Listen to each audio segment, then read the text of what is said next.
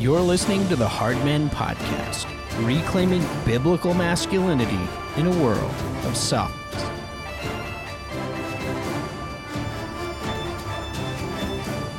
Well, welcome to the Hard Men Podcast. I am your host, Eric Kahn, and today we have a very special guest. We have Mr. Scott Tungay. Scott, how are you doing today? Yeah, very well. Thank you for having me on, Eric. Absolutely. It's my pleasure. I've really benefited from a lot of your material, mainly on Twitter. You've also got a website that's scotttungay.com, and we'll provide the links for both of those places in the show notes. Of course, Twitter, I believe your handle is @CourageMyLads, which I love. One of the things I want to ask you about, Scott, so on Twitter, if people go there, they're going to find your profile. And this is what it says. It says, King Energy, a tribal guide for Western Christian men, a way out of grievance, victimhood, and despair. Love your people, love your place, God does. I want you to unpack just some of the flavor of what people might find in your feed. What are the main themes that you tend to talk about? First of all, thank you. It's very kind of you to say that you have benefited. Oh, yeah. I think, first of all, if you just look at King Energy, I think so much of the Christian West today suffers from slave energy, from punishment energy. And I think for me, like a huge light turned on in my life. Unfortunately, I don't know, 6 years ago, maybe, as young Christian guys, we are insanely interested in sex. We're insanely interested in money. We're insanely interested in power and status. And so we go, okay, who disciples me on this? Like, where do I go to find the stuff to know God's ways for these desires I have? And it was hard to find anything. I mean, Mark Driscoll was about the most, masculine guy you could find back 10 years ago, whenever it was.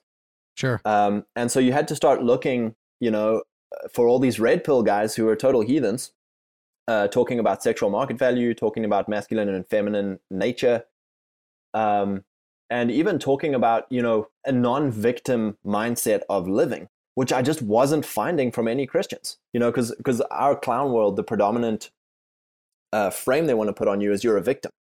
Yeah. Everyone is a victim of everyone. Everyone oppresses everyone. Victimhood is how you gain status in this inverse hierarchy of our world. And so who are the most victimized people right now in the West is white men, Christian white men. We are the devils. We are the oppressors. We are the evil, nothing we do is from a good heart. And so we grow up as these little effeminate slaves of like, oh, I'm so evil, please, women forgive me, black people forgive me, and if anyone's upset, I'm wrong. It's a total slave punishment mindset. And so I really, started just asking the Lord on that whole thing of like, what is the, without, going into the meme of neo-Nazism and the meme of, masculine misogyny and all of this kind of stuff. Yeah. What is God's ways on this? And it really, it's been a great rabbit hole that I've still been on for years now. But this thing of Jesus is the King of Kings, and we are adopted. We are the adopted Son of God through Jesus. So therefore we are the kings that he is now king of. And it's like this was almost like blasphemous of like, oh, you want to be some prideful jerk who thinks he's a king and all this stuff. And it's like, no, like that's a very much a mindset that once you understand that Jesus is the type, is the role model for us as men, it becomes king energy. Right? Our life becomes dominated by king energy. And why did men flock to Donald? Because even though he has a total pagan lifestyle, the man has king energy, right? Yeah. He's direct, he's bold, he has strength. Obviously he's an old guy, so his strength is not physical, his strength is financial, it's social, it's political. But you see this man who doesn't fold, he doesn't back down, he doesn't apologize. And we're like, wow, could I have some of that? And that's kind of the cry of every young Christian man's heart, is to be a man of strength, a man of honor, a man worthy of respect of other men. the church kind of doesn't, and when I say the church, I'm not attacking the church, I'm not attacking pastors. I am the church, you are the church. We are all complicit in this. We don't get any discipleship into our masculine nature, into our masculine desires for wealth, land, power, sex. We're clueless. When the Bible is so richly filled with wisdom and the ways of God and a roadmap for like, here's how not to destroy yourself with wealth, sex, and power. Yeah, I was going to say, it's so huge. And I think one of the things that you have done, even in your tagline for your Twitter feed, is very similar to like what Trump has done, where you've taken all these things that are taboo, in a sense, about men, white Christian men. Patriarchy is one, dominionism, tribalism. These are all things like, oh, you must be a white nationalist, you're committing hate crimes just by existing. But there's something to be learned here strategy-wise, right? Act like a king, have that kind of energy, take the very things that they're saying you're so horrible for and own it. Yeah, redefine those terms and use it instead of hiding from it.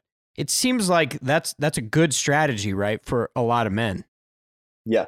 And I think that's the big thing, we're so afraid of words, which is a feminine nature, right? The feminine nature is the group means survival. And if I get rejected from the group, I die. That's the primal nature of the feminine.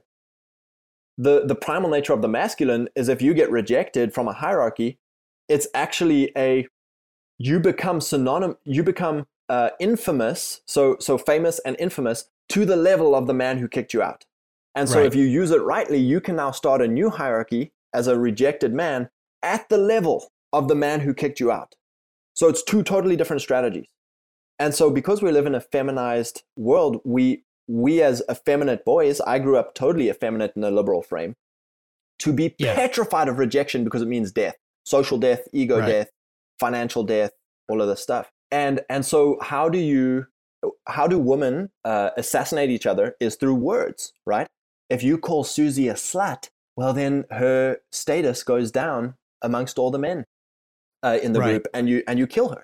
And now you push that onto men of like racist, misogynist, all these different slurs are an effort to reject us from the group. And we're like, oh, no, please, I'm sorry. But instead, if you look at Donald, the dude never folds. He never, if you read his book, The Art of the Deal, which is a fascinating study in king energy, he says any news is good news. Any conflict is good conflict when you're a king. When you understand how, being kicked out of a hierarchy, if you can use that momentum, if you can, there's going to be other people who are kicked out of a hierarchy. There's going to be other people who had the same thoughts but never voiced it. And now, oh, that guy survived? That guy didn't die when they kicked him out? That guy's actually now increased his honor because the guy who kicked him out has raised him to his honor? Like, whoa. Like, and it becomes this crazy thing. So you see that with David, right? David is kicked out by Saul, out of the hierarchy into the desert.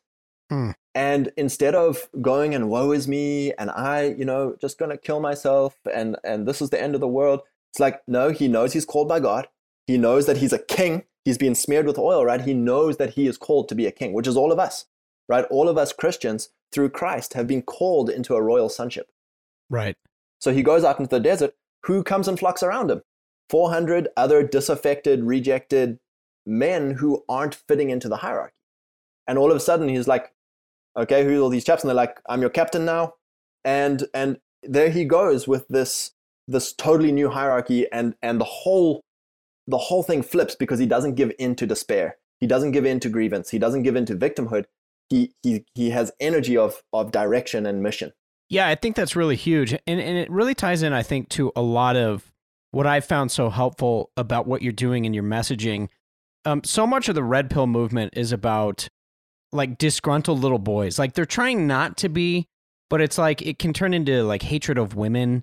It can turn into like this bitter hatred about the world around them.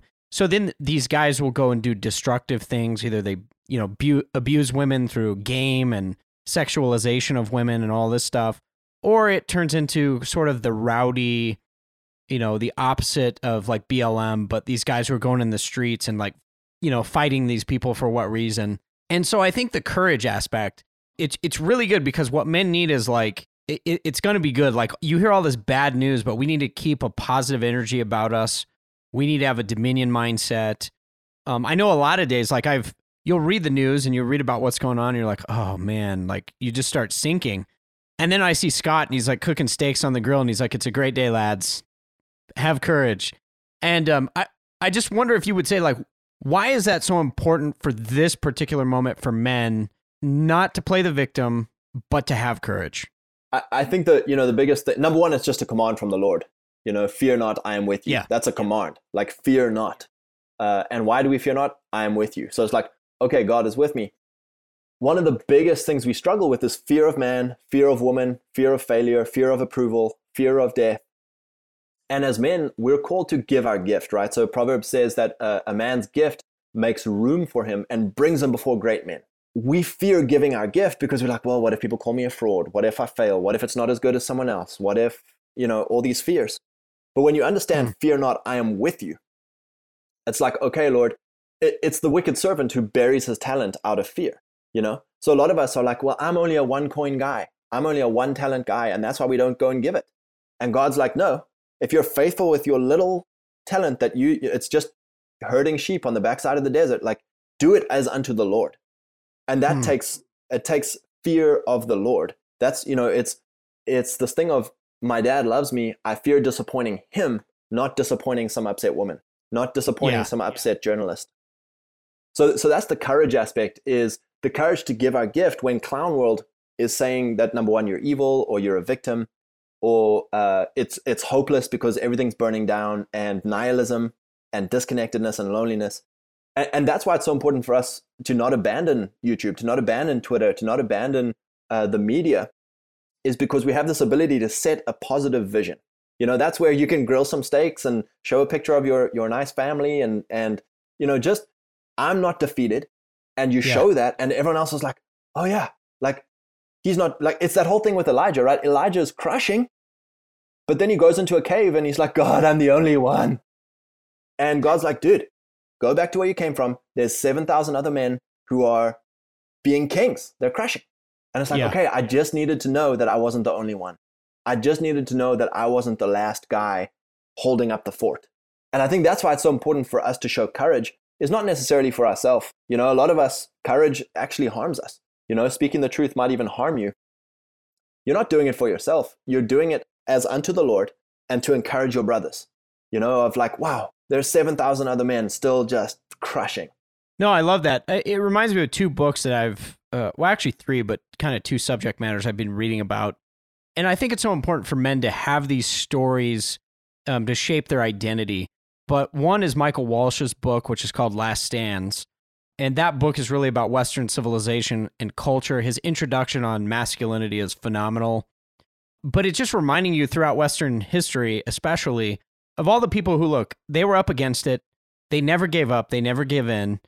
And a lot of times what they would experience in the moment was like a death, but it would lead to a resurrection of culture later. So that's really helpful. And I think it's really important to point that out for guys, because you need to be reading these inspirational stories.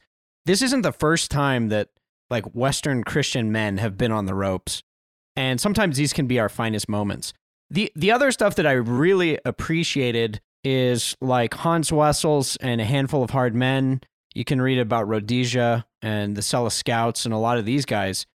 They were really fighting the battle against communism before we over here were. You read so much of that story, and this is happening in the 70s. But as I'm reading about it, I'm thinking, this is exactly what we're facing today. There's all this pressure to give in to Marxism. But you know what? Just to know there was a group of men who said no. And the outcome didn't turn out the way maybe they would have hoped, but they leave their legacy and a Christian legacy for many of them that still marches on. So I wonder too, for guys, I want to ask you about, we'll talk about in just a minute, the sense and the need for belonging. But what is it about our culture that men are crying out for belonging, tribe? It's not always been that way in culture, because maybe people had robust families and that, that sort of thing. They had their tribe. But why right now is hammering home a sense of belonging? Why is it so important for men? Yeah, I think when you look at how our forefathers or our previous generations have lived, they lived in a very different culture. They knew who their dad was. They knew who their grandfather was. They knew who their great grandfather was. They knew who you could go back generations. You knew your family story. You probably didn't move around a lot. This whole new rootless cosmopolitan life was not a thing. Moving for every little job and every little reason.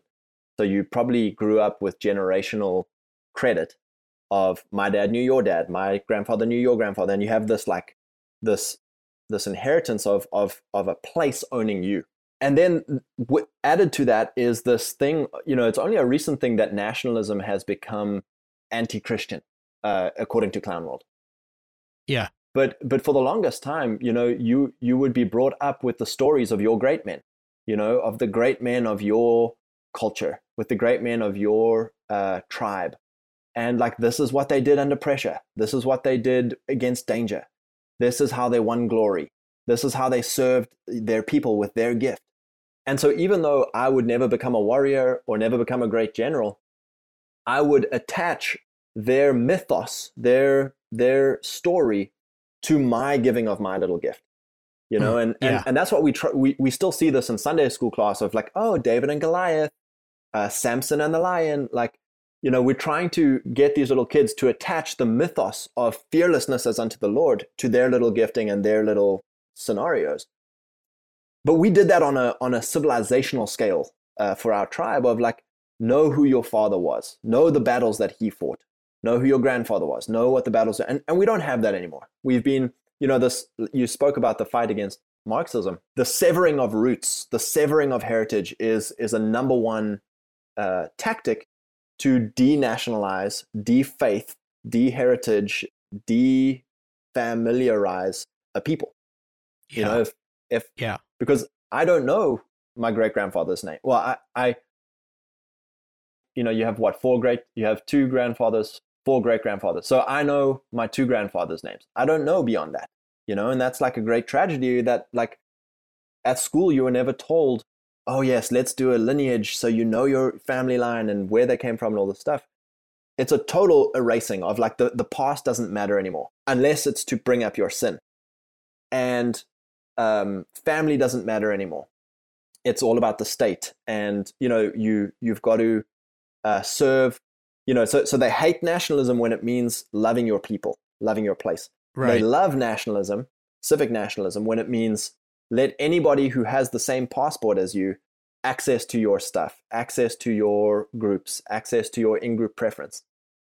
And so for us as modern day Christian men, the reason we long after belonging is because we don't feel that anymore. We don't feel the bonds of, again, it's positive vision, right? It can change so quickly. If you delete media, CNN and journalists from your life, and you start following all these guys on Twitter who have the same values as you and like are doing the same things as you, like having families, going to church, building a home economy, getting off the clown system, you start feeling this amazing belonging again of like, wow, a positive vision, and I'm kind of doing the same thing, and other 7,000 other guys, and it's like you start feeling this amazing upbeat, like, wow, life is great, and that's what they want to kill. That's what they want to suppress. They want nihilism. They want despair, and they've been very effective at it through propaganda, through culture, through easy comfort, through moving people economically. Yeah, I think that stuff is really huge.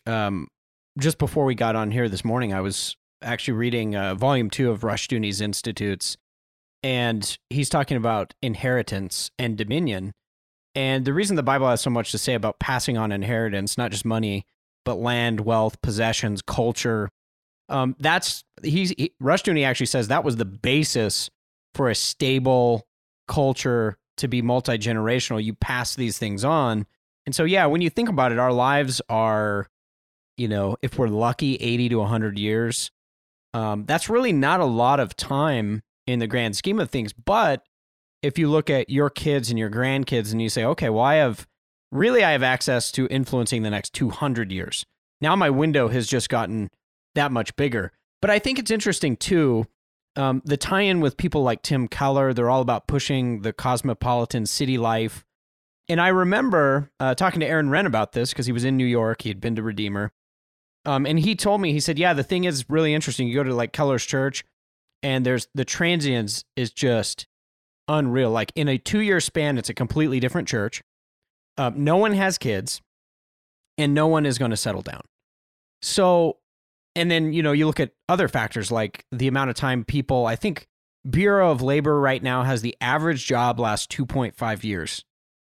And men in general over their careers, over their span of working years, I think right now is on average, they'll change jobs, career jobs. So like completely change careers between 7 and 9 times. So, I mean, you're it's just a recipe for having very disconnected people with cultural and historical amnesia. One of the things I want to ask you about, and this is sort of leaning toward the fix to that, which is how do we cultivate belonging? I'll include a link to this in the show notes. I encourage people to check it out on your website. But you've got an article titled The 3 Hard Steps to Belonging. And I want to start to unpack some of this.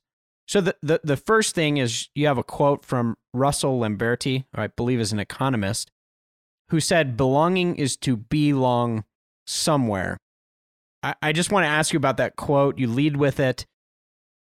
How do you convince people to do that in the midst of a culture where it seems like everything is pushing against that, right? Being long somewhere. Yeah, and that's the hardest thing. I think that we are in such a rush time preference culture. Quick, everything comes in 12 hours. Amazon delivers 12 hours, and yeah, everything is now. And so we look at the Amish, who are 500 years ahead of us time preference wise. Generationally, like you say, they have a generational capital, and we're like, oh God, I want that. And so we then LARP. We join the church and we get a homestead and we maybe move close to our family. And then when we do all those things, we're like, okay, I'm not feeling it. And I think we have to decouple the feelings that we think we should have by watching Hallmark movies, of the small little town and wearing plaid and knowing everybody and the town doctor is my friend. And we have to decouple the feelings from, that's why I wanted to say 3 hard steps, because it's like there is a legitimate equation that if you do the things, it doesn't care about your feelings, do the things. Yeah, just focus on action there. And so to be long somewhere is the number one thing. It's time, right? It's you cannot belong if you're moving every year. If you're going to a new place with new people every year. And I think that's our number one thing as such a vagrant society. The city especially. You don't even get to know your neighbors because, they'll be gone in a year and we'll be gone in a year. Yeah, it doesn't even matter. It doesn't even matter. And you almost get disappointed if you do. Like, I met him, we made a great friendship, and then he left, and now I'm hurt. I wasted all this time. Yeah. So that first hard step, I think that's, what a lot of us, I would say 90% of us patriarchal, post-mill, dominionist type guys are going, Lord, because for us, we moved, to be near where my wife grew up. It's like, okay, we did the first thing, which is to pick an area. And now we realize okay, like you said, my life is I've probably got 30 more years, hopefully God willing, to perhaps 60 more years. Am I willing to put 30 to 60 years in this boring, insignificant place? Yeah. And if the answer is no, then I'm never going to feel belonging. And perhaps I may never feel belonging, but my children will. If I stay here and have my children here, they will feel belonging. And it's this crazy simple, it's not obvious, but it's simple of wow, pick a place and be there for a long time. Yeah, I think that's huge. And, I was talking to Pastor Brian Sauvé in Utah. I was out there a couple months ago talking to Dan Burkholder as well.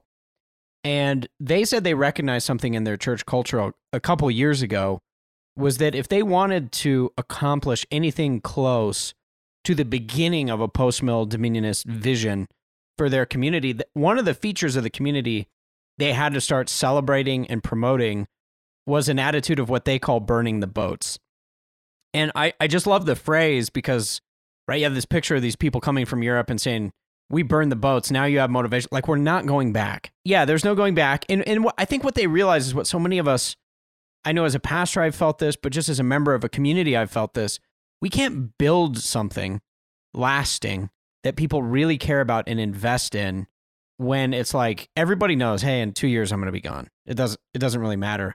So we build these, even the buildings themselves, but like the churches are, they're junky. They're not built to last. Where this really hit me, Scott, was even I went to the Czech Republic, and of course the main church in Prague, the Castle Church, is I think 950 years old.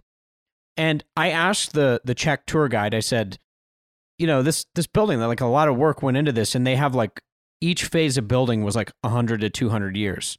This mural over here is all gold tiles, and that took 150 years. And, it's just incredible.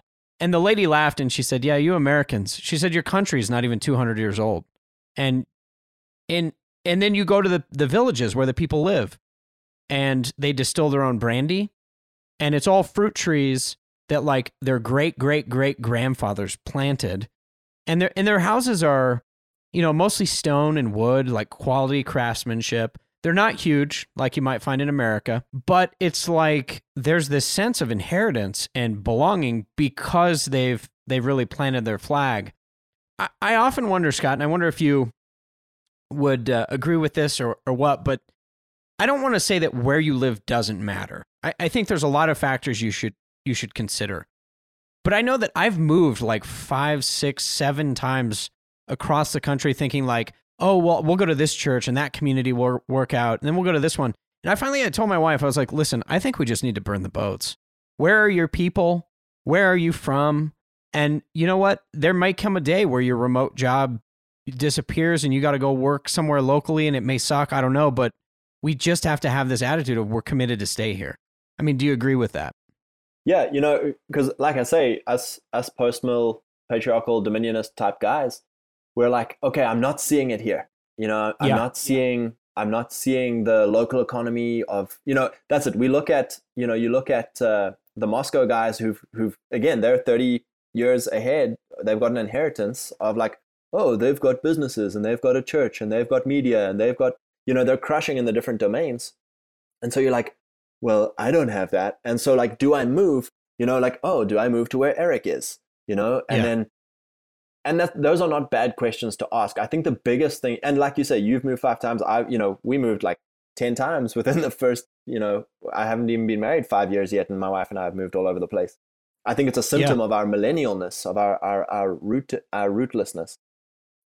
And so it gets to this point now where I think we need to eschew the big celebrity Christian thing of being a famous Christian, of having a famous church, of having a famous hallmark town, and kind of get to a place where it's like, yeah, I'm happy to have less, not have a McMansion and live with all the modern commercial squalor, but find some place, and that's it. Just like, yes, guys are gonna want to move, but that's it. It's do it in faith. If you're going to move somewhere, like you say, move there in faith, and be like, is this a 30-year to 60-year to perhaps 200-year generational move? Because that's our biggest question we're asking now is like, we've moved near to where my wife grew up, and it's great because there's a little bit of investment there of her childhood and everything, which is wonderful, and we're around her family, which is what we wanted, is to be close and involved with her family. But there's this thing of like, are our children going to be able to afford land? And it's like, we can't even afford land, So we've gone, half an hour out, even more rural, to try and get to a place where we can afford land. And it's like, 60 years from now, are our grandchildren going to be able to afford land here and be able to have space here? That's a good question to ask, because I think that the problem with like the Kellerites, who are all like, oh, run to the cities, run to the cities. And it's like, I think if you're in a city, you're going to have a hard time, unless you go like super Orthodox Jewish or Greek vibes, where you go mafia on your block. You know, like ghetto blocks. Yeah, like you literally own the block and you start having like in-group preference. You know, it's hard in a city to have space for your children to stay near you and live their lives near you in a way that is meaningful and spacious. You know, so I agree with you completely. Wherever you are, be there in full faith, but now apply it to a 30, 60, 200-year plan of, are my descendants going to be here and enjoying it in 200 years? And I think that that's so huge too. You mentioned this earlier, but about feelings, where the truth is, I've talked to people who go to Doug's church, Doug Wilson. I've talked to people who go to church with Jeff Durbin. And it's funny because you always think like the grass is greener. We have to really guard ourselves against that. And I'll talk to people and they're like, dude, it's great. I mean, don't get me wrong. We love the pastors, everything, but like you run into the same problems you run into everywhere. There's things you don't like. There's people you don't get along with. It's not a magic bullet. I think the more important thing is you need to find somewhere where you can use your gift with the King energy. And that may not be in Doug Wilson's church. That may be locally. And, you know, I look at it this way too. I was talking to some elders in a church here in Colorado, and it took them like 25 years to really get the church to the beginning of where they wanted it to be in their community. And it's not a popular church, and no one would know the name of it. They don't have a famous pastor. But and these guys, they're, you know, now I guess about 70, but they told me, they said, yeah, we just wanted to create a start for our kids. And so I think for a lot of us, we just have to know, like, it's going to be generational work. It's going to be really hard. We can maybe make a start. Interestingly, too, so you break this belonging down into 3 further items. Number 1, we've talked about this a little bit, but scale of ownership, investment, or contribution. So what do you have in mind on this point? Yeah, for a lot of us, you know, if you own a property somewhere, you're far more tied and interested in the local politics, in the local economy, in who your neighbors are. You know, I live in a little hamlet, and you can spot the houses that are rented and the houses that are owned. All the guys who own their houses, like, man, the gardens are great. They're building little additions to their yard. You know, and the rental house is just like a block of grass, the house. That's it. Yeah. And so guys who own, whether it's property, businesses, investment, children, by the way, are a form of ownership. You're owning the next generation. You have a stakeholding. All of these things make you incredibly interested in who your neighbors are, in who is coming in to the area, how boundaries are set and protected. So that's ownership and investment. And then contribution, so especially for all of us millennials, like, we don't have our own piece of land yet. We are renting, but we are treating our rental house as if we owned it. We are treating our life with king energy, of God will provide land for us when that time is right, but we're going to prove ourselves faithful stewards. And so what we have is contribution, so our gifts, our labor, our energy, our presence, we are contributing that to this little community that we're in, so the closest town 10 minutes away is about 3,000 people. And our whole thing is we want to shop local over global. We want to get to know those people, so at the local coffee shop, we know the 3 ladies who own and run the coffee shop. We know the post, our post lady is like the same lady all the time. The hardware store guys, right. The local auction company that we go and buy from.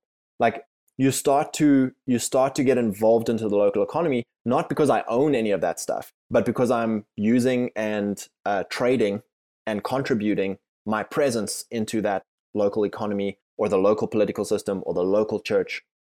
There's ways for us who have no ownership to have contribution. Yeah, I think that's really huge, and especially having the mindset of ownership, even though you're not there yet. This is what wise sons do in order to prepare for an inheritance that our Father has promised us, which is the whole earth. But in order to prepare for that, we prove ourselves faithful. We anticipate the coming of the promise, and God will reward it. And as you said, that can be in His own time. Eric, one more thing, just thinking on contribution there and our gift. It's good to know your domain. If you move somewhere for a church, you're going to, and you think that, you don't know what your domain is. So when I say domain, you can roughly break that into four things of ministry, media, economy, and government. Those four rough domains, you can fit a lot of different things in there, and you can overlap domains. You can be involved in all of them. We are at all times involved in all of them. But primarily, you're going to have a calling into one of those domains to like, this is my life purpose. This is my gifting. This is my contribution.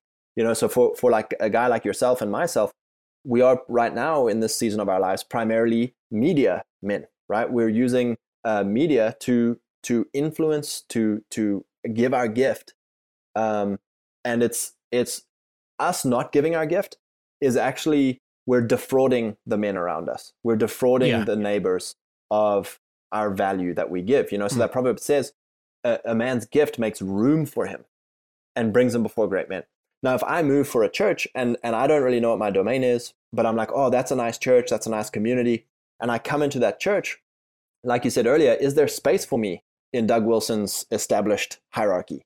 Is there space for me in your established, if I come on there, I'm like, oh, I'm moving because of Eric. And it's like, another thing, guys are so, we're very wary of the hippie commune, and we're very wary of the cult leader, drink the juice, I control your life guy. Right. And all the people who are susceptible to that or afraid of that are because they don't know their own domain. They don't know that they're a king at something. And so you go and subject your life to someone else. Please, you tell me what to do. You tell me what I'm supposed to do with my life. And I'm going to try and copy you and do your thing. And then all of a sudden, if I'm good at it, we're going to start having friction because I'm trying to take over your studio. I'm trying to take over your church because I didn't know that dude, we don't need to compete. Like, you've got your thing. I bless you. Go crush. That's this place of contribution that actually, it makes room in a community when we're not trying to compete over things that aren't our calling. Yeah, it's a huge point. So recently I had a podcast with Andrew Sandlin, and him and Joe Boot both talk about the same thing. But in American Christianity, we have what's called pietism, meaning the only spheres that God really cares about in this view of Christianity is like my personal walk with Jesus and the church. So Joe Boot calls this churchianity. Basically, like God's law, it only applies to the church, maybe the family as an extension of the church. But really what happens is it deletes every domain of being important except for the church. So, and you and I were talking about this offline, but one of the problems with that is when you get even 5 guys who are kings and you put them all in a church, and maybe one of those guys should actually be in media, one should be somewhere in the economy, one should be in government, but they think the only viable way to pour in and to be a king is in the church. Well, this is why so many churches, I think, disappoint people and have so much tension, is because there's only one playground for 16 guys who are all kind of king alpha guys. And it shouldn't be that way, right? The church should be celebrating and pushing guys to hey, go into media, do that. Why do you think it got flatlined into just the church? Yeah, I think here's a really hard thing to wrap our head around, and I'm still going down this rabbit hole. So take what I'm saying and scrutinize it. It's not a truth. Yeah. It's something I'm trying to work through and process. I think that priests in the Old Testament, if you look at the model of David was not a priest. He was a king. And he was crushing in his domain of economy at first, and then in governance. And the priests were subject to him. They swore loyalty to him. They served him. The priests weren't trying to rule the tribe. They were sanctifying the tribe. Yeah. And so when a guy like David, who is super offensive, super dirty, super naughty, super uncontrollable, comes into your church, you're like, no, buddy. I need to control you so that you don't dirty this beautiful temple. Because if the temple is the only way for men to be Christians, for men to be missional, then David coming to the church is a big problem because he's not a very good priest. And you're going to crucify him to the standards of a priest. But when you understand that you can have a guy like David come into the temple and say, give me the bread, and the priest is like, oh yeah, this is David. He's a king in another realm. Like, I'm going to sanctify him. I'm going to bless him. And when he goes out and crushes, I'm going to go to him and be like, hey man, God loves you. Like, this is a great thing. You're doing well. Here's the thing. You just need to, the Lord is telling me you stole a sheep and you need to kind of repent of this. And David's like, oh my gosh, I stole a sheep. I've sinned before God. And so that is the role of the priest, is to sanctify the kings in their domain who are crushing, or the soldiers in their domain who are crushing, or the farmers in their domain who are crushing. Not everyone is called to be a priest. And this is the problem. We, like you say, that pietistic view of life. The problem comes when even the priests believe that they are king. You know, they get this ego thing of like, I am, and you see this with people giving their churches to their sons, or you know, the church is inherited. It's okay, that's kingship I'm seeing. It's not priesthood. Yeah, so you get priests who are terrified of David, because if David comes into my hierarchy, number one, the women love him more than me. Number two, the guys love him more than me. And number three, I can't control him. I can only make him a second-class priest, a bad one, or I can kick him out and disown him and throw him under the bus. Yeah, and one of the things I think this ties in to the dynamic where we have effeminacy in the church. I think because most of the king energy people are like, dude, I don't want to have anything to do with that.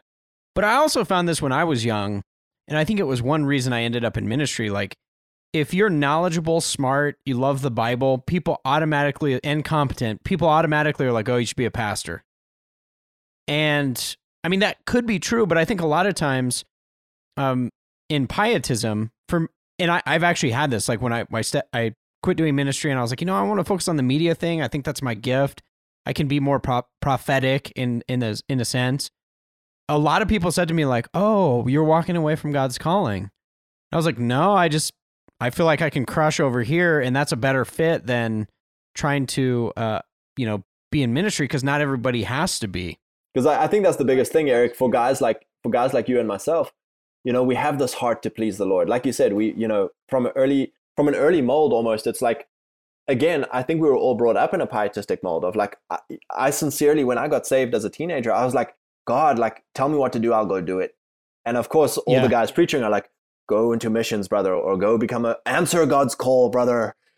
And so it's like, okay, Lord, I'll be a priest, And I use the word priest as an archetype, obviously pastor, missionary, whatever in the ministry domain, worship leader. And so we push our whole world into the mold of a pastor, which is be kind, be loving, be a listening ear, don't reject anyone, don't cuss out anyone, don't send mean tweets, don't call out someone for leading the sheep astray.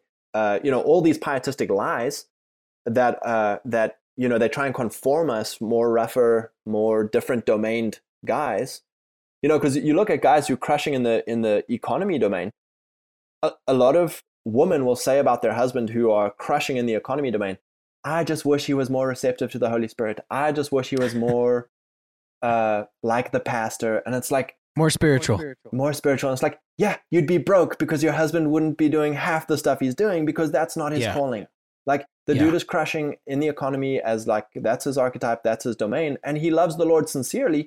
It just doesn't look like a pastor who's brilliant with his words and knows Psalms backwards. And, we have to start giving due honor to guys who are not in the ministry domain for their, I don't ask him to sanctify me. I don't ask the businessman to sanctify me and pray over me and give me wise counsel as to my moral predicaments. But I do honor him as a man who loves the Lord and is walking out his domain in full glory to God. Yeah, I think that's huge. You can kind of see this too in the scripture. You have Samuel and Saul. This is actually one of the reasons that Saul gets his kingship taken away, is because Samuel tells him, "You're not a priest. Why are you trying to act like one?" So I think it's good to have, the doctrine of vocation in a reformed sense where, we have these different domains and you can be fully 100% serving God across any one of those. And that can be a huge thing. So moving on to number 2 in here, these are some parts of belonging. Number 2 is time. So we've talked a lot about this, but right, the idea is that you have to be in one place for an extended period of time. Transience is not going to get the job done. And another thing there is frequency. So it's the same thing with, you ask a guy, hey bro, how long have you been working out? Oh, about 6 years now. And it's like, okay, how many times a week over that 6 years? Oh, just once a week for 6 years. And it's like, you look at a guy who over 3 months is just physique. It's like, why? Because he worked out 6 hours a day and ate 6 eggs a day. And it's like, frequency is a part of time. Yeah. So for us, it's one of the reasons we've really gone hard on the local economy thing of even though it's harder and more inconvenient and more expensive, we don't go to Walmart. We don't go to Kroger. We don't go to Starbucks. We don't go to name your franchise. We go to the local guys, and we go at least once a week. Even if it's like, a real irritant of like, man, I could order this on Amazon. It's like, no, let's go to the local guy. Because even that little like, hey man, how you doing? Small little chit chat that you think is inconsequential, like, hey, how's the kids? Or you get to know them, or like, hey, it's just simple. What we don't know what this is, but it's called simple civility, simple neighborliness. You buy a little $5 thing and you say, great man, it's so good to see you. Bless you, brother. Right. See you next week. And it's like, that is a frequency thing of like, not only do you know who the community is, do they know you? So a lot of guys are like, oh yeah, I know who owns the coffee shop. I know who the bank clerk is. Do they know you? And it's like, the answer is no, like not always. And so that's a frequency thing. Are you willing to take, that's the other thing, like in our rush culture, it's like, pop in, no talk, give me the thing, get out. And it's like, are you willing to take 10 more minutes and hear their story about how the raccoon killed their chickens last night, or how, their daughter just went to her dance, or like, it's those little 10-minute inconsequential things, but with more frequency, that all of a sudden you start to, it's the same thing at church, right? You can arrive at church 9:15, straight into worship, hear the word, leave, and go home. But are you willing to spend 10 minutes more, have a chat to the one guy you actually know and have greeted, and then, introduced to this guy, and it's like, or is it inconvenient to you? And so you just go home. So it's like, yeah, I went to church 52 times last year, but what frequency was there in giving my presence to other people? Yeah, I think that's so huge. And I recognize that when I lived in a town, about 2,000 people. But at first it was so frustrating because you would go into the hardware store, you would go in to get some coffee. Everything took like 5 times as long. It forced you to slow down, because I would go into the hardware store, and I would talk to the people, and, you always ran into people. And so you would get, like you said, you'd get these stories. Sometimes it would take like half a day, it seemed like. But after maybe 6 weeks, I would say 6 to 8 weeks of doing that, we would go visit people in the city, and I was like, man, you people are crazy. Like, everybody's rushing. And I mean, even when I was pastoring, it was really funny because we had a lot of ranchers, and I would always say to them, well, what's your cell phone number? And they're like, oh, just swing by the house. And I was like, well, how do I know if it's a good time? And one rancher told me, he goes, oh, you'll know. And I was like, what does that even mean? And they expected you. They would do that to you. They would show up at your house and they'd say, hey, let's have some coffee. I just want to chat for a few minutes. Just to check in on you, just to see if you needed anything. Yeah, because we're in these like every 5 minutes is like quarantined off. I think a huge part of it is, if you get to know people, you're naturally going to care about them more. Very similar here. We, instead of shopping at the chains, we have like a local hardware / feed store for, chicken feed and animal feed, all that stuff. And it's crazy. Like, you get to know each other, and it is just like the little chit chatty stuff. But, one time it's like, oh yeah, we've been having trouble with the chickens. And most of the chain stores, the people there don't know anything, but the guy who's been raising chickens for the last 40 years, he's like, oh, well, I'll tell you what your problem is. You're like, wow, this is actually useful. And now we care about each other. There's a different level of ownership just because we took time to chat, with that frequency over time. And just like the crazy opportunities as well. Because again, a lot of us millennial boys, we grow up totally disconnected from our father and disconnected from any productive skill or trade. Yeah.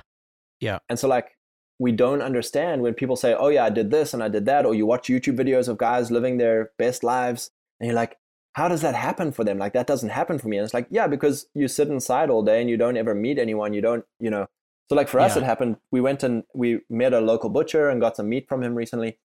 And the dude's like, hey man, before you come pick up the meat, swing by my homestead. I want to show you my homestead. So we're like, cool. Like, that's great. So we swing up, pull up at his house and his kids come out and we meet his wife. And he's like, yeah, come look at the pigs, come look at the cow, come look at the chickens.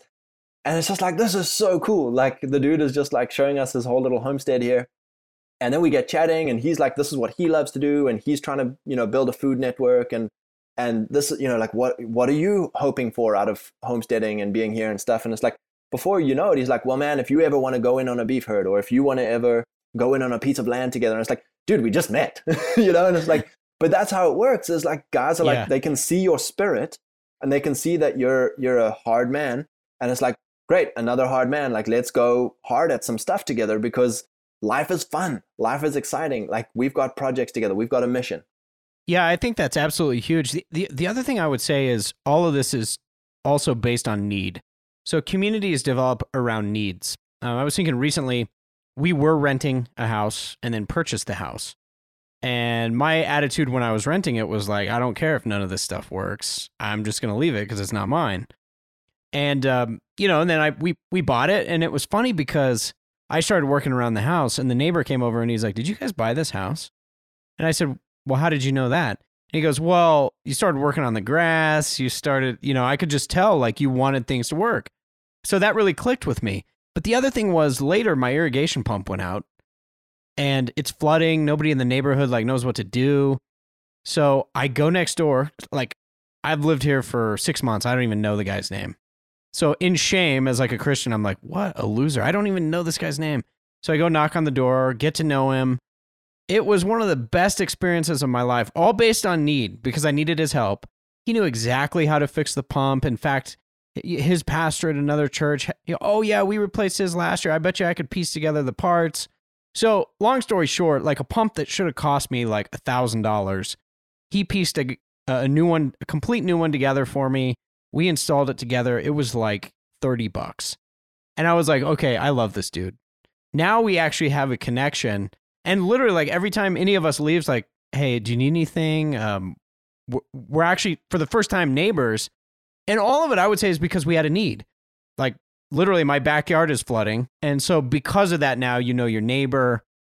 It kind of ties in, I think, to the third point that you have on here with belonging, which is a consistent, knowable group of people who are invested in the same place or mission. What's behind this and why is it so important? I think back to my school days. All of us, we look back on our school days of being forced into a situational friendship group or a situational community. Then you look at university and it's like situational friendship group, situational community. And you start gravitating towards, it's that whole Dunbar's number of 120 to 150 people. Dunbar says it's the number of people that your brain can hold on to who, if you bumped into them, you wouldn't mind inviting them in for a drink. You're at that level of intimacy. And then you look at Jesus's numbers of 3, 12, 40, so you have levels of intimacy, 70. And so with all of these like situational groups, we don't really know what we like because we were put into them. So in school, you were put into school. In university, you were put into this group of people. It's only once we become a man, and usually even like once you get married, because I feel like life changes again once you get married, and I'm sure for you guys who have kids, it changes again. But it's like, okay, I no longer just go with the flow. I'm deciding my life. I'm deciding my values. I'm deciding what I like, what I don't like, what angers me, what encourages me. What am I trying to do with my life? And now all those people who were in your previous situational relationships, they fade away or they try and hold on and pull you back into those situations. And so you have to almost create a whole new group of people, and you can feel very lonely once you make this shift. Or you can almost feel very afraid of people, afraid of disappointing the old people. So you go undercover or you move away to escape those old that old group of people that you came to know so well. Right. And so we look for in a church, online, and this has been a great tool of Twitter. Again, the meme is, you guys are extremely online. This is bad for community. You guys need to delete this. And I'm like, no. This is great for clarifying values, for putting a positive vision, for getting guys into contact. And so we start creating a new group of people.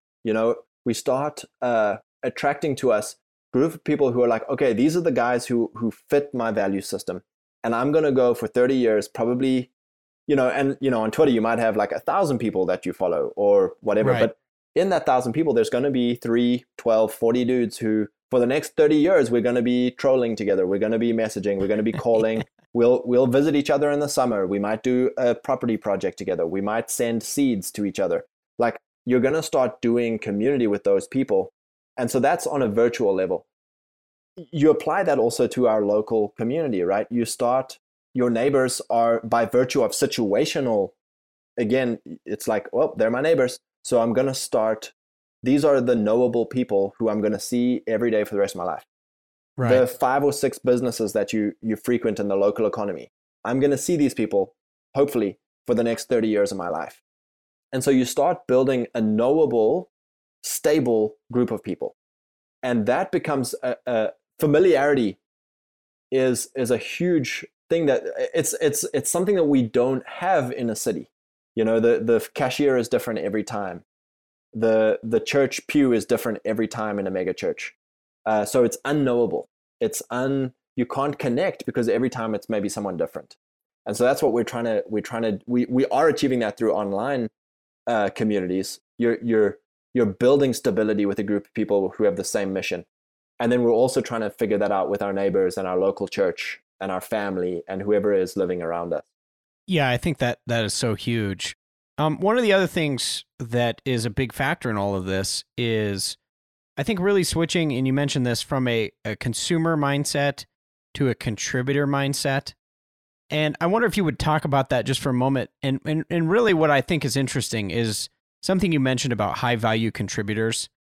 One of the things that I've had to do in my life is recognize, okay, first of all, you have to evaluate people. And this may sound terrible, especially to the priestly class and all that stuff, but I'll say, okay, this person is either a high, medium, or low value person. And what I mean by that is, like, are they contributors? This is a level of contribution. One of the things I've found is that if you are a high value contributor, then people, they will use you. People want to co-opt you for their realm. But no matter what's happening, we're all recognizing that we want high value contributors in our midst. The question I have for you is, why is it so important for us to switch from consumer to contributor? Yeah, we grow up in a consumer lifestyle.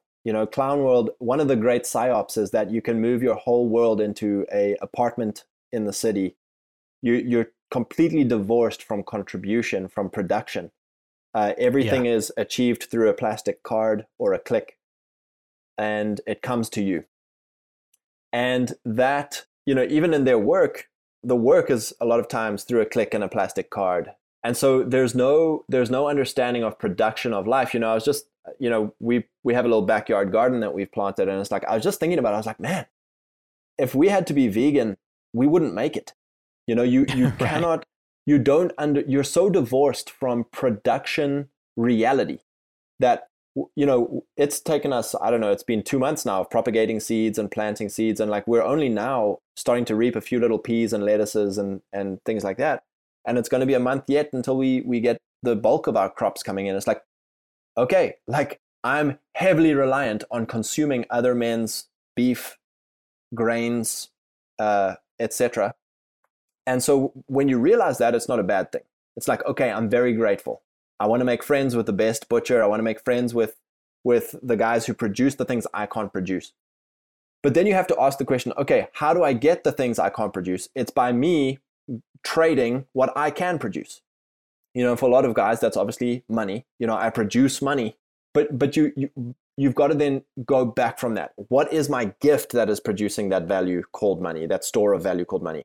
And for a lot of guys, it might be like, we're paid $1 million to be a talking head on TV. It's like, well, how is that possible if there's no value? It's like, no, that's incredibly valuable. It sets frame for people. Maybe it the value for them is that it demoralizes their enemy. That's the value that the corporations are paying these talking heads, is to be demoralization agents. And for you and me being guys on media, like the value we're giving is encouragement, is vision, is a positive vision for guys of encourage yourselves in the Lord. And like guys are like, wow, like I want to be friends with Eric. I want to be friends with Scott. Why? Because like you said, they're valuable guys to frame, to vision, to direction. Same with the guys who are king type archetypes, guys who would be a sheriff or a cop or go and do violence. And it's like, it's pretty good to have guys who go and do violence because they are good at setting boundaries. And if you've got a problem, who do you call? It's those guys. And so that's their gift. And it's like, yeah, they're not doing productive work, but it's like they are productive men. And so it's in producing our gift. Yeah, it's in producing our gift that we feel like I am a part of this team. I often say that I coach rugby, and I often say to the boys, I was like, no one wants to be the guy who is carried by the rest of the team. You want to be the guy who is everyone else is like, wow, like, dude, your contribution won us the game. Or like, dude, well done. You never let the team down. You made every tackle. You made every carry. Like, respect, right? Boom, respect. And that guy then feels like, man, like I did my part. And that's what we want to feel like, right? We want to contribute our gift to a team of great men attempting great things. That comes by giving your gift. Yeah, that's so huge. And I think knowing what you're good at, knowing your gifting, knowing your archetype, you've written about that. I'll, again, link to it, give people some places to go where they can read more about that. The last thing I want to ask you, Scott, is about you had a Twitter post the other day, and it was about how patriarchy and dominionism, unlike other things, it's enough to really unite a community. I've seen that very same thing. When I first started on Twitter, there were things that I would dabble in, like maybe things I'm interested in, working on the car, whatever, just kind of manly competencies. But it wasn't really until I started, I believed it, but until I started talking about dominion, till I started talking about kind of the grander vision for men. So like, where do you aim your masculinity? Well, you've got to be talking about a bigger mission than just, hey, I'm good at being a man. What is that for? What is being good at a man? What is that for? So dominion. I wonder why is that so important? Dominion itself, patriarchy, that sort of thing. But why do you think it works so well for carrying the cultural weight to be a cohesive for a group of people, whereas other things don't? Yeah, I was saved into a charismatic church belief theology, and you were almost afraid, like, oh, don't go to those guys, they're cessationists, or you almost start dividing. You divide who you can do life with on very theological bounds, of like, oh, they believe slightly different on this, so if you're seen talking to them, you're complicit and you've lost your salvation, and so for me, I was like, I came to this realization where I was like, whoa, like half the dudes I really like, their lives are wholesome. They're talking about patriarchy, they're talking about dominion or post-mill. Half of these dudes are cessationists.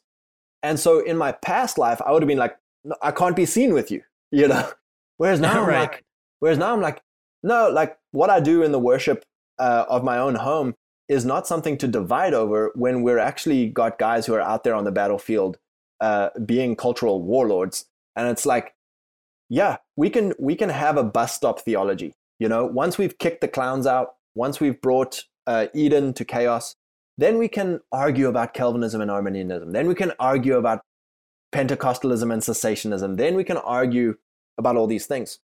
But what's the root war that we're fighting right now is God's created established order or nature, which comes most through patriarchy as a definition or a term that we can use, as opposed to complementarianism and egalitarianism.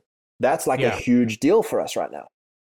And a second thing there is post-mill or dominion, as opposed to just looking like the culture and adopting the culture and being complicit in the culture.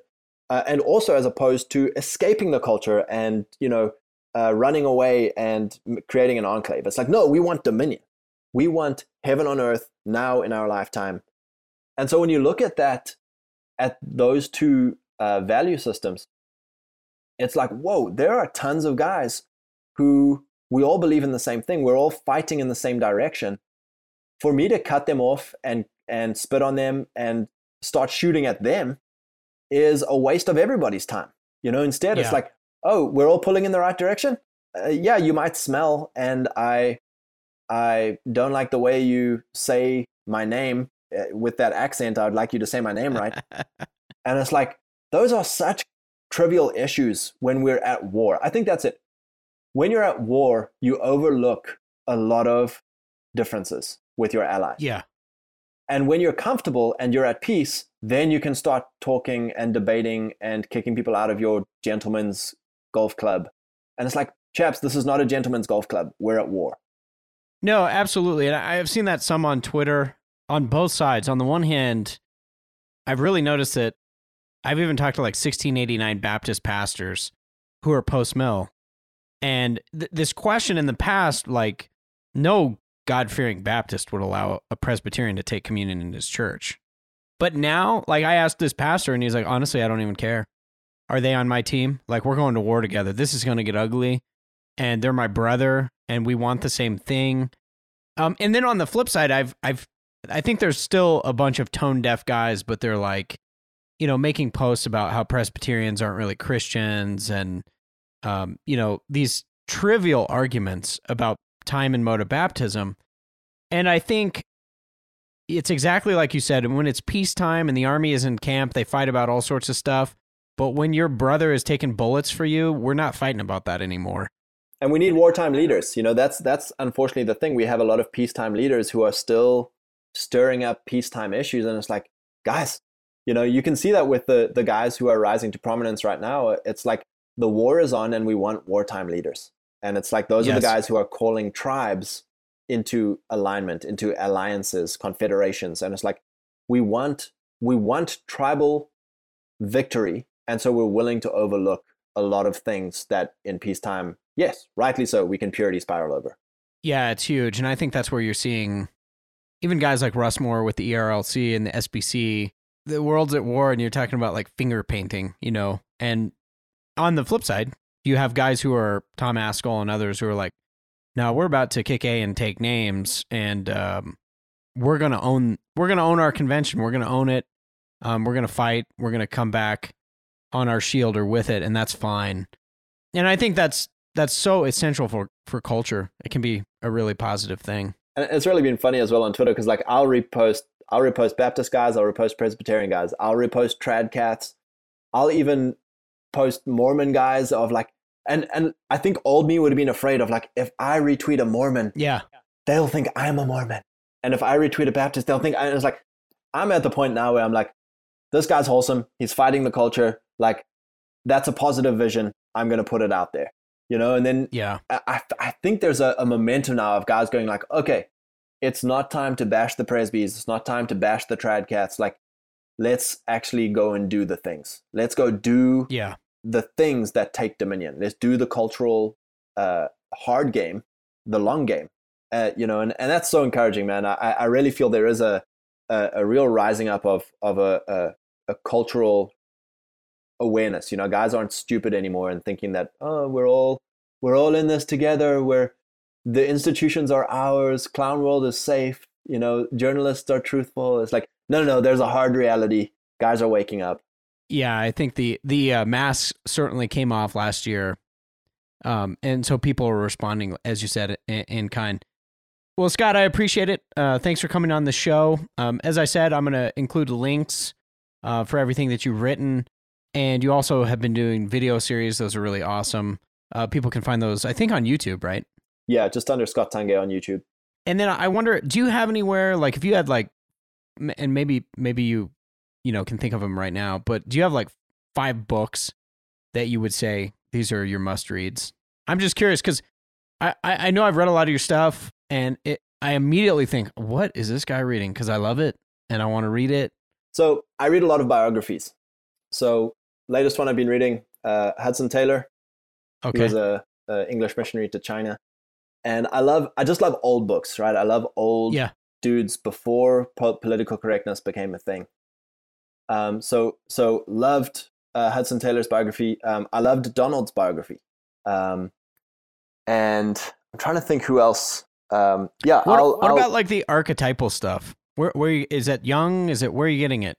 Yeah. So man, I was a nerd for Myers-Briggs and DISC and all that stuff for the last 10 years. So a lot of this is I tell you what, a huge one for me. My wife bought a book called Created to Be His Helpmeet, which I thoroughly recommend for all of your wives. By Debbie Pearl. Debbie Pearl, thank you. And in that, she describes the three archetypes of men as the king, the priest, and the visionary. And a lot of that kind of got me spurred and thinking on the whole things of domain, of our different domains. Vox Day is a blogger that he wrote a series called The Social Sexual Hierarchy. And he breaks men into 4 archetypes of the Alpha, the Bravo, the Delta, and the Sigma. And so all of these kind of things have been percolating around for a long time for me to bring me to the point now of being like, wow, like God created domains. So now when I read, I'm camping in the book of Samuel at the moment with David and Saul, and starting to see these guys through the domain of kingship, the domain of priesthood, the domain of the prophet, the domain of the soldier. So just applying all of this old stuff to it's kind of like just applying one layer with another layer that, and making the connections. Yeah, that's awesome. That's this Vox Day, is he still writing current stuff? Yeah, I'll just pop on, it's a shame him and Owen Benjamin were both banned from YouTube and Twitter. So that was my main way of keeping up with him, but I'll just pop onto his blog every once in a while. He, while I don't agree with a lot of his style, I thoroughly enjoy his way of thinking, and he is an ardent patriarchal nationalist. So maybe put it this way: he's 10, 20 years older than us, and so he just approaches it from an older perspective that's not as edgy as we would like it. Well, awesome, Scott. I really appreciate it. Thanks again for coming on the show. Eric, brother, thank you. I really enjoyed it. Well, thanks again for listening to this episode of the Hardman Podcast. And as always, we'll include in our show notes some of the resources, books, and links to Scott Tungay's material, including his Twitter feed. I would encourage you to check that out. A lot of great material, a lot of great thoughts. You can find more of it as well at scotttungay.com. And again, those will be in the show notes. A special thanks, as always, to all of our Patreon supporters. More and more each week. It's been such a huge blessing. After about a year of doing the show, I think we're at about 130,000 downloads, which is awesome. I think most shows are right around 5,000 downloads. So again, appreciate everybody's support. If you're not yet a Patreon member, you can sign up on Patreon for the Hardman Podcast, or you can go and subscribe on ericcon.com and become a member supporting this work. We definitely appreciate that. And wherever you listen to your podcast, be sure to leave a 5-star review.